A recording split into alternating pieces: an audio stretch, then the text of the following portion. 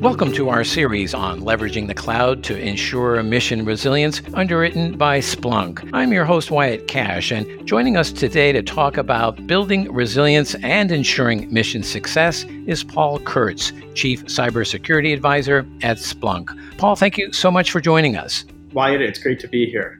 So let me start by asking, there have been a number of executive orders and memoranda issued by the Biden administration directing agencies to focus on cybersecurity and more specifically, zero trust. How would you gauge the impact of those orders on federal agencies?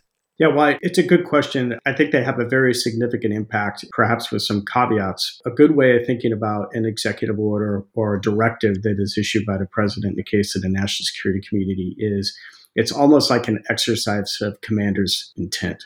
Those who follow military affairs are thoroughly familiar with that type of activity. As a military commander, how do you articulate what the objectives are and the outcome you want, but it's not necessarily specific as to what ought to be done, and it leaves a lot of detail to be covered. And, commander's intent goes way back. I think, one great lesson is D-Day. Years planning for D-Day. Ultimately, when Allied forces landed, a lot of the plans were blown up, but everybody had been trained up well enough to understand this is where we need to go. When we go to a cyber executive order, it lays out the specific objectives, and it's really, really helpful for a CISO or a senior security leader in the federal space to have that guidance so they know what they're being asked to do in an incredibly complicated world around cybersecurity that's always changing. It's immensely valuable just as guidance, whether it be an executive order or national security memorandum or a follow-on memo from OMB. Well, that's a great analogy. And at the same time, do you feel that between the executive order and OMB's directive that they're specific enough to get agency leadership on board to seek the necessary resources from Congress and broader agency budgets to really implement the intent of the executive order? I do. I actually think they are specific enough. Now, I think that can vary administration to administration.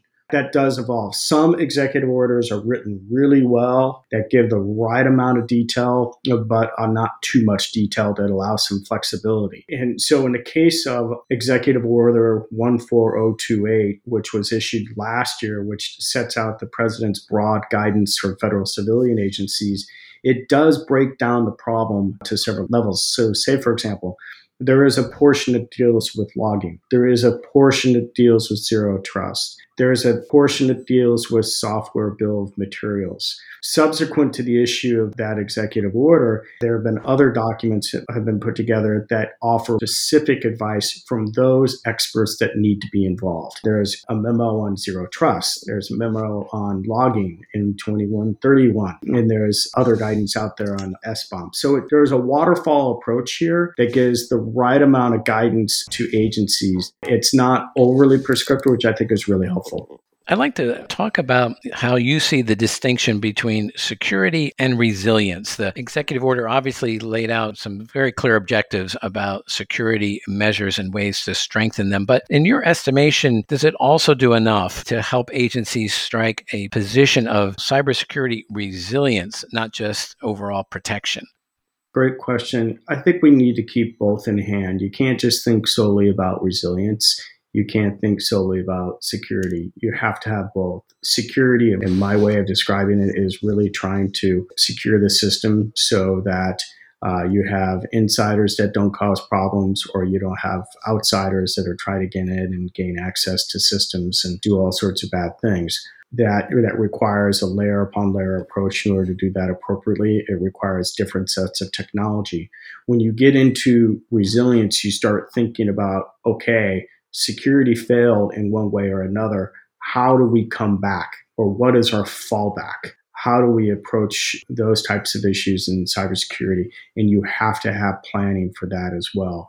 Sometimes resilience requires retaining some sort of on-prem capability. There are going to be those agencies with on-prem. There are going to be those that need computing at the edge, and there are going to be those that need computing, in the cloud. And in fact, we need to think through a resilience across all those fronts, because sometimes you might get into a situation where you really have to, so to speak, disconnect from the cloud in order to preserve some minimal level of operation should there be a massive attack.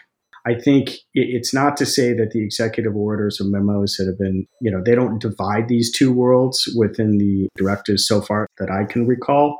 They really kind of go hand in hand. And just meeting with CISOs in the private sector, as much as security is important, resilience is incredibly important, especially in the world we live in right now, where we're seeing attacks from overseas against critical infrastructure, and with the expectation that we'll see attacks against federal entities as well.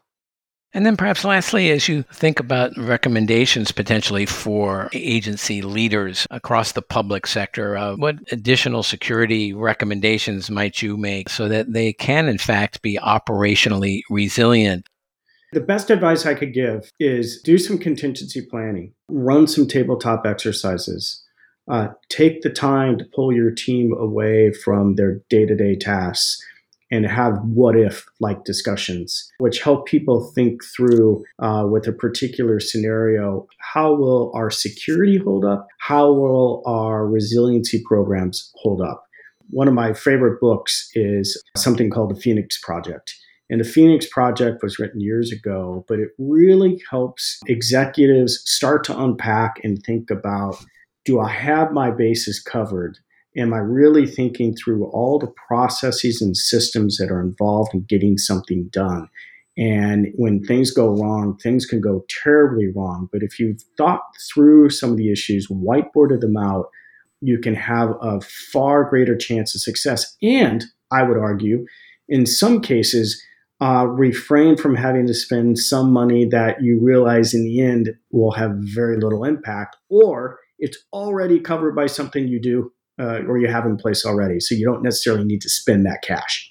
Well, Paul Kurtz, thank you so much for taking a few minutes here to share some of your insights about building resilience as part of the process of ensuring mission success.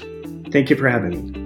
Look for more on this series of Leveraging the Cloud to Ensure Mission Resilience, underwritten by Splunk, in our next episode. This is your host, Wyatt Cash. Thanks for tuning in.